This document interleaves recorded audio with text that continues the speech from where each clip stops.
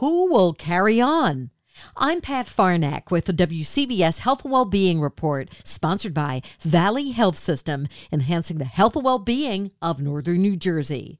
Noted Yale Medicine orthopedic surgeon Dr. Lisa Lattanza has been doing surgery over 25 years.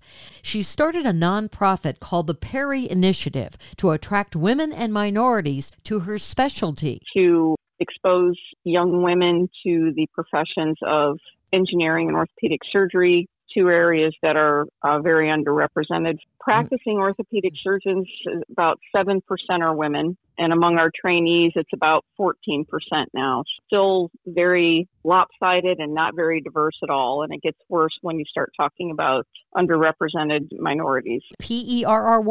Perry, named after my mentor and friend, Dr. Jacqueline Perry. The entire interview at WCBS880.com/health. I'm Pat Farnack, WCBS News Radio 880.